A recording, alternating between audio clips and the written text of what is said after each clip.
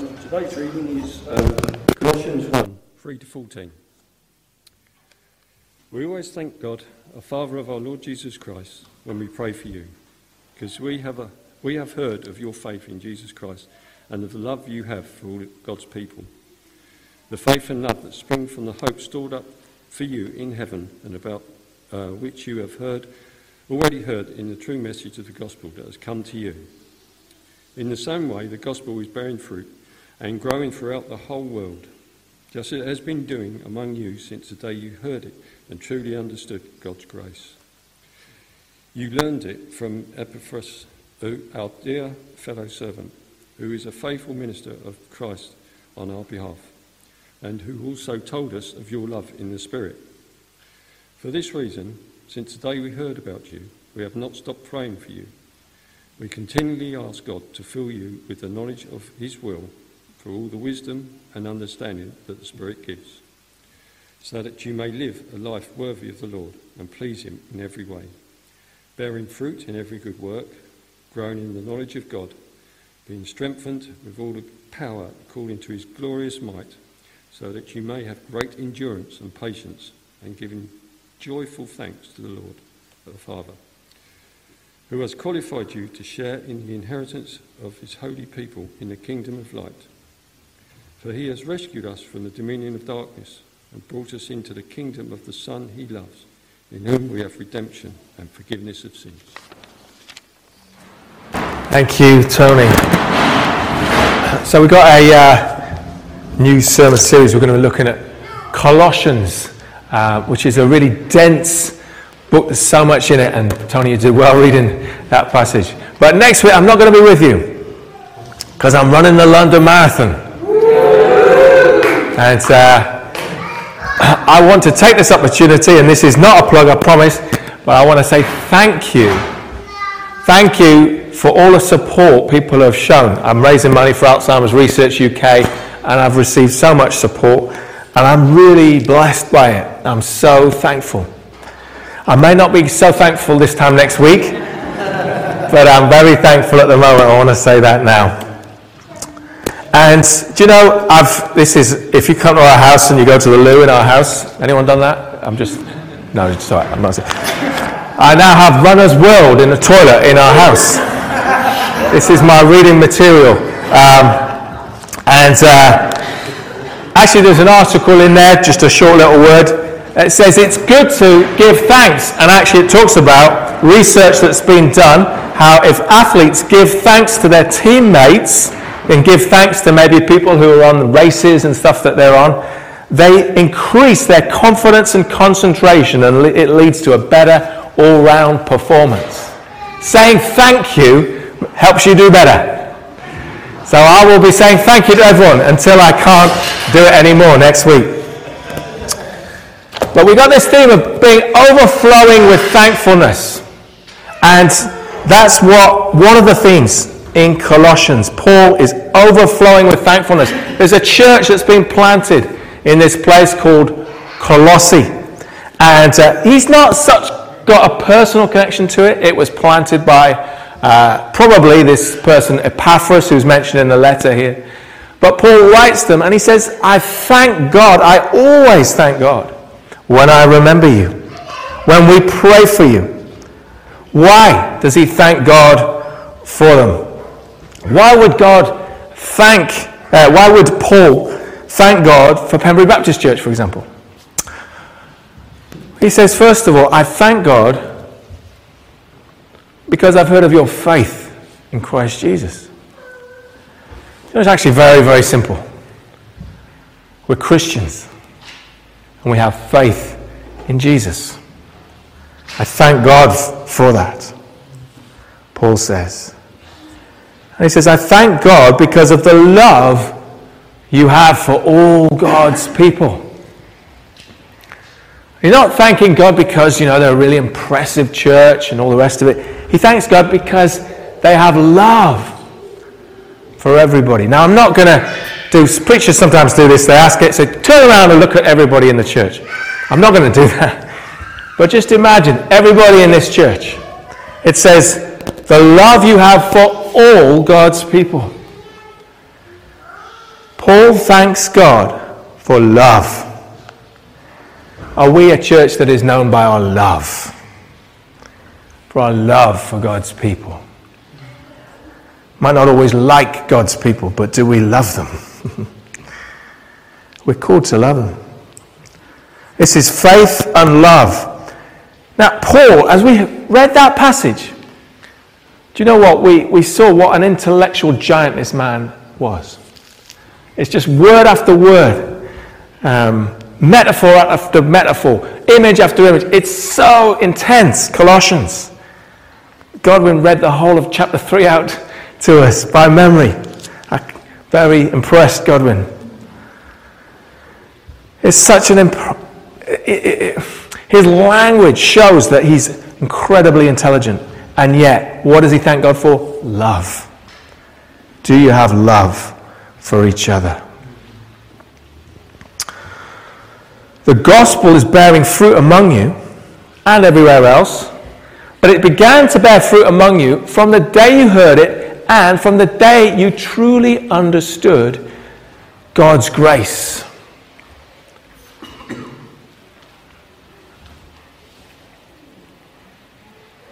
I wonder, did you know about God's grace?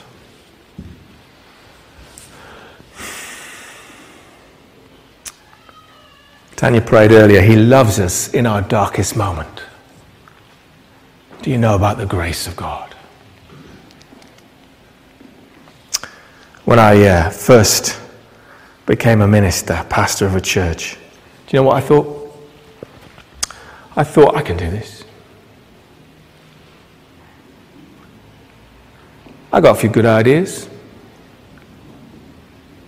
I'm quite a gifted person. I've seen other ministers do it. Some well, some not so well. I reckon I can do it. And it worked for a little while. Until I realized that's not a basis for a church. That's not a basis for my ministry. The basis for us as a church is the love of God and the grace of God. And it was only when I came to the point where I realized, I can't do this. I realized, you've got to take over. It's got to be about you, about your love, about your grace. I got here to Pembury, getting on for 5 years ago now. God's given me a love for this church. But most days, I'm like, Lord, I can't do this. I need you to take over. That's my secret to my success, if you can call it that. I can't do it. God can. We rely and truly understand the grace of God, the love of God. I don't care how gifted or clever we are. Paul was. But if we don't have love, we got nothing. We've got nothing. Epaphras reported to Paul, and he told Paul of the Colossians' love in the Spirit. He didn't tell them what they looked like and how, what all the stuff they did that he might have done. But what did Paul notice? The love that they have in the Spirit. It's the simplest thing of all, but it's the hardest thing to do. We're called to love each other. But Paul thanks God for the Colossian church, and I believe we can say thank you to God for so much of our church here. But we don't stop there, because God doesn't want us to stay static. The Christian life is about growing. And there's a line here about growing in the knowledge of God. If we're a static Christian, we're going backwards. The Christian life is one where we continue to grow, however old or young we are. And so Paul prays that they grow, that they continue, that there's more. They don't just rest on their laurels, oh, aren't we a loving church? But they continue to grow. We continually ask God, he says, to fill you with the knowledge of his will. I went up to see my dad a few weeks ago, and I'm going again in a couple of weeks. And I went on a Sunday afternoon after church and stayed the Monday with him. And on Monday night, we watched quizzes on TV. Has anyone seen University Challenge? Mastermind? I think there's another one. I'm amazed at people's knowledge, aren't you? I sit there thinking, I haven't got a clue. But there's a bunch of students who are like, oh, I think that's, what? How do you know that? And knowledge is good. I'm not knocking knowledge. It's good. But Paul's prayer is not for us to have knowledge. It's the knowledge of God's will. It's knowing what God wants. And it's actually growing in the knowledge of God himself. Christian life is about knowing God. And I ask you and I ask me, are we knowing God? Do we know him? Do we know him as our Father, as our Lord?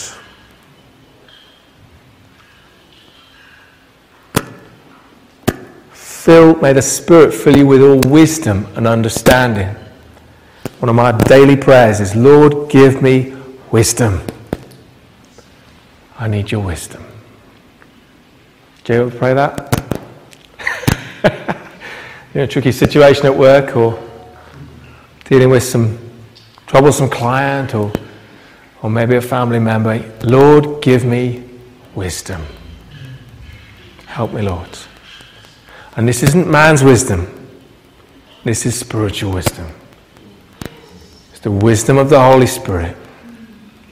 You don't have to have a PhD to have the wisdom of the Holy Spirit. You say, Lord, give me wisdom in my parenting. Oh my goodness.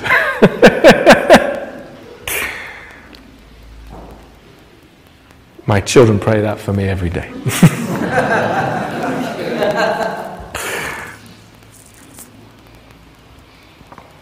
So that, Paul says, you may live a life worthy of the Lord.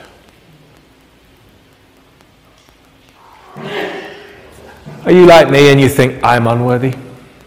Does anyone feel like that sometimes? I feel unworthy. And maybe you've been told you're unworthy. Maybe the school teacher said, could do better. My final school report at my school, the head teacher wrote, Daniel and the school have been a challenge to each other. That was very diplomatic.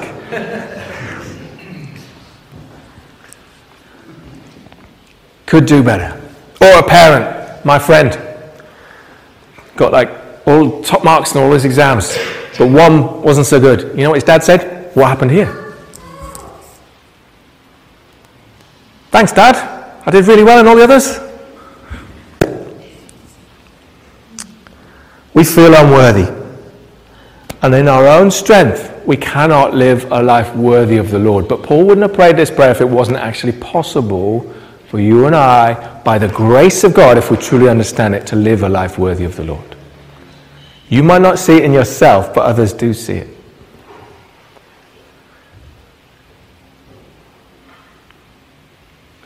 But is my life, look in the mirror, is my life worthy of the Lord? Am I worthy of the name Christian? Paul's prayer isn't here for great miracles and wonders, although he saw them all the time. His prayer is that they grow in the knowledge of God, in the love of God, and that they live a life worthy of the Lord. Now that isn't, dare I say it, sexy. But it's actually what gives glory to God. Lives that are worthy of the Lord. Pleasing in every way and bearing fruit in every good work. Now my good ideas are not what Paul has in mind here. It's the work of the Holy Spirit. Bearing fruit that gives glory to God. Bearing fruit. God wants us to live fruitful lives. And if we're growing, we will be fruitful. If a tree grows, it is fruitful. If a fruit tree grows, it bears fruit, right? If we're growing, we will bear fruit and bear fruit for God's glory. We can't do this by ourselves. Paul prays that we be strengthened all power.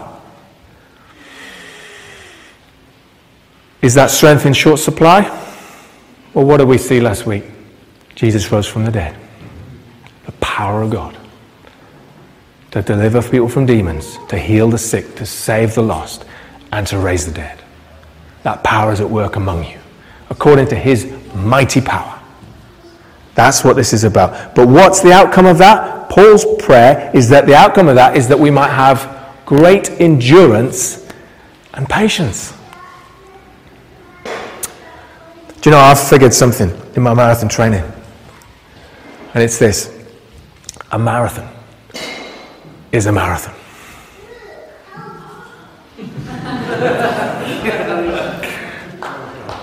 Thank you. A marathon is a marathon. It's 26.2 miles. It's not a sprint. And guess what the Christian life is? It's a marathon. It's not a sprint.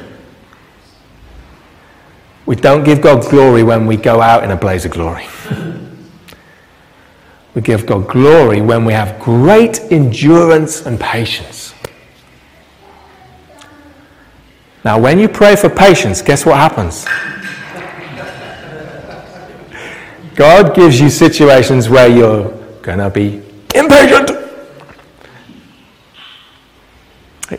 God answers that prayer. It's such a challenge, isn't it? And it's so countercultural. Our society wants it all and wants it now. But the fruit of the Spirit is patience. Great endurance. I've got friends I studied with and they've burned out. They're not pastors anymore. I've got friends who were Christians and they're not following Jesus anymore. Really gifted people. Because they didn't have the endurance. Now, this isn't pride talking, please hear me. This is us coming to the point where we realize, Jesus, I need your help. I can't do this. I need your power to give me great endurance. Maybe you've got a tough week up ahead. Pray to God and he'll give you patience. He'll give you endurance. He'll help you. And Paul wraps up the prayer by saying, we come back to thankfulness. Joyful thanks to the Father. Why? Because of his work of grace among us. He has qualified you plural, you Pembury Baptist Church, to share in the inheritance of his holy people in the kingdom of light. Sometimes when a parent dies, we inherit what they've left for us. Christ died so that we might inherit heaven. And this is our inheritance. We're to pray, Lord, we want heaven on earth now. May your kingdom come, your will be done. This isn't just pie in the sky when you die. And we share together with all God's holy people in that. Why? Because he's rescued you. Kingdom of darkness into the place of light. You know, Easter, I love Easter. I was so powerfully moved by the Easter story again this year. But it is that temptation, isn't there, to miss out Good Friday. Just go straight to Easter Sunday. Because it's easier. But you can't. You can't get to Easter Sunday if you don't go via Good Friday. If we don't look at the sin of the world and our own sin, and ultimately when we talk about climate change, that's what it comes down to. It's greed and sin. We have to look it in the face. We sang on Good Friday, it was my sin that held him there. My sin that held Christ on the cross. We don't airbrush sin. But we thank God for Easter Sunday. And we thank God that he's dealt with it. And we thank God that there's nothing I can add to it. And that he has brought us already from the dominion of darkness into the kingdom of the Son he loves. We have redemption. we have forgiveness of sins. So let's be thankful. It does us good to be thankful. It's easy to be ungrateful. It's easy to be negative, but let's be thankful. I'm going to lead us in some prayer. Father, thank you.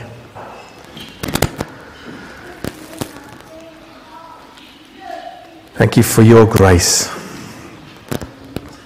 by which we stand today. And it is your grace and your grace alone that has brought us to this place. Lord, we're sorry for what a mess we've made at times. We are sorry for our abuse of the earth's resources. We're sorry when we don't love. Forgive us, Lord.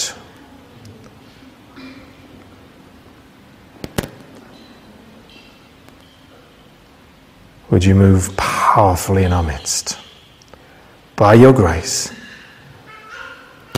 and continue to stir in us that we might live a life worthy of the Lord. We give you glory and honor and praise. We give thanks to you, Lord. We thank you for sending Jesus. We thank you for your love that endures forever. And we thank you that we don't grieve like the rest of the world, but that we have hope. The hope of eternal life that starts today, that starts now. Thank you, Lord. Bless and praise you. In Jesus' name, amen.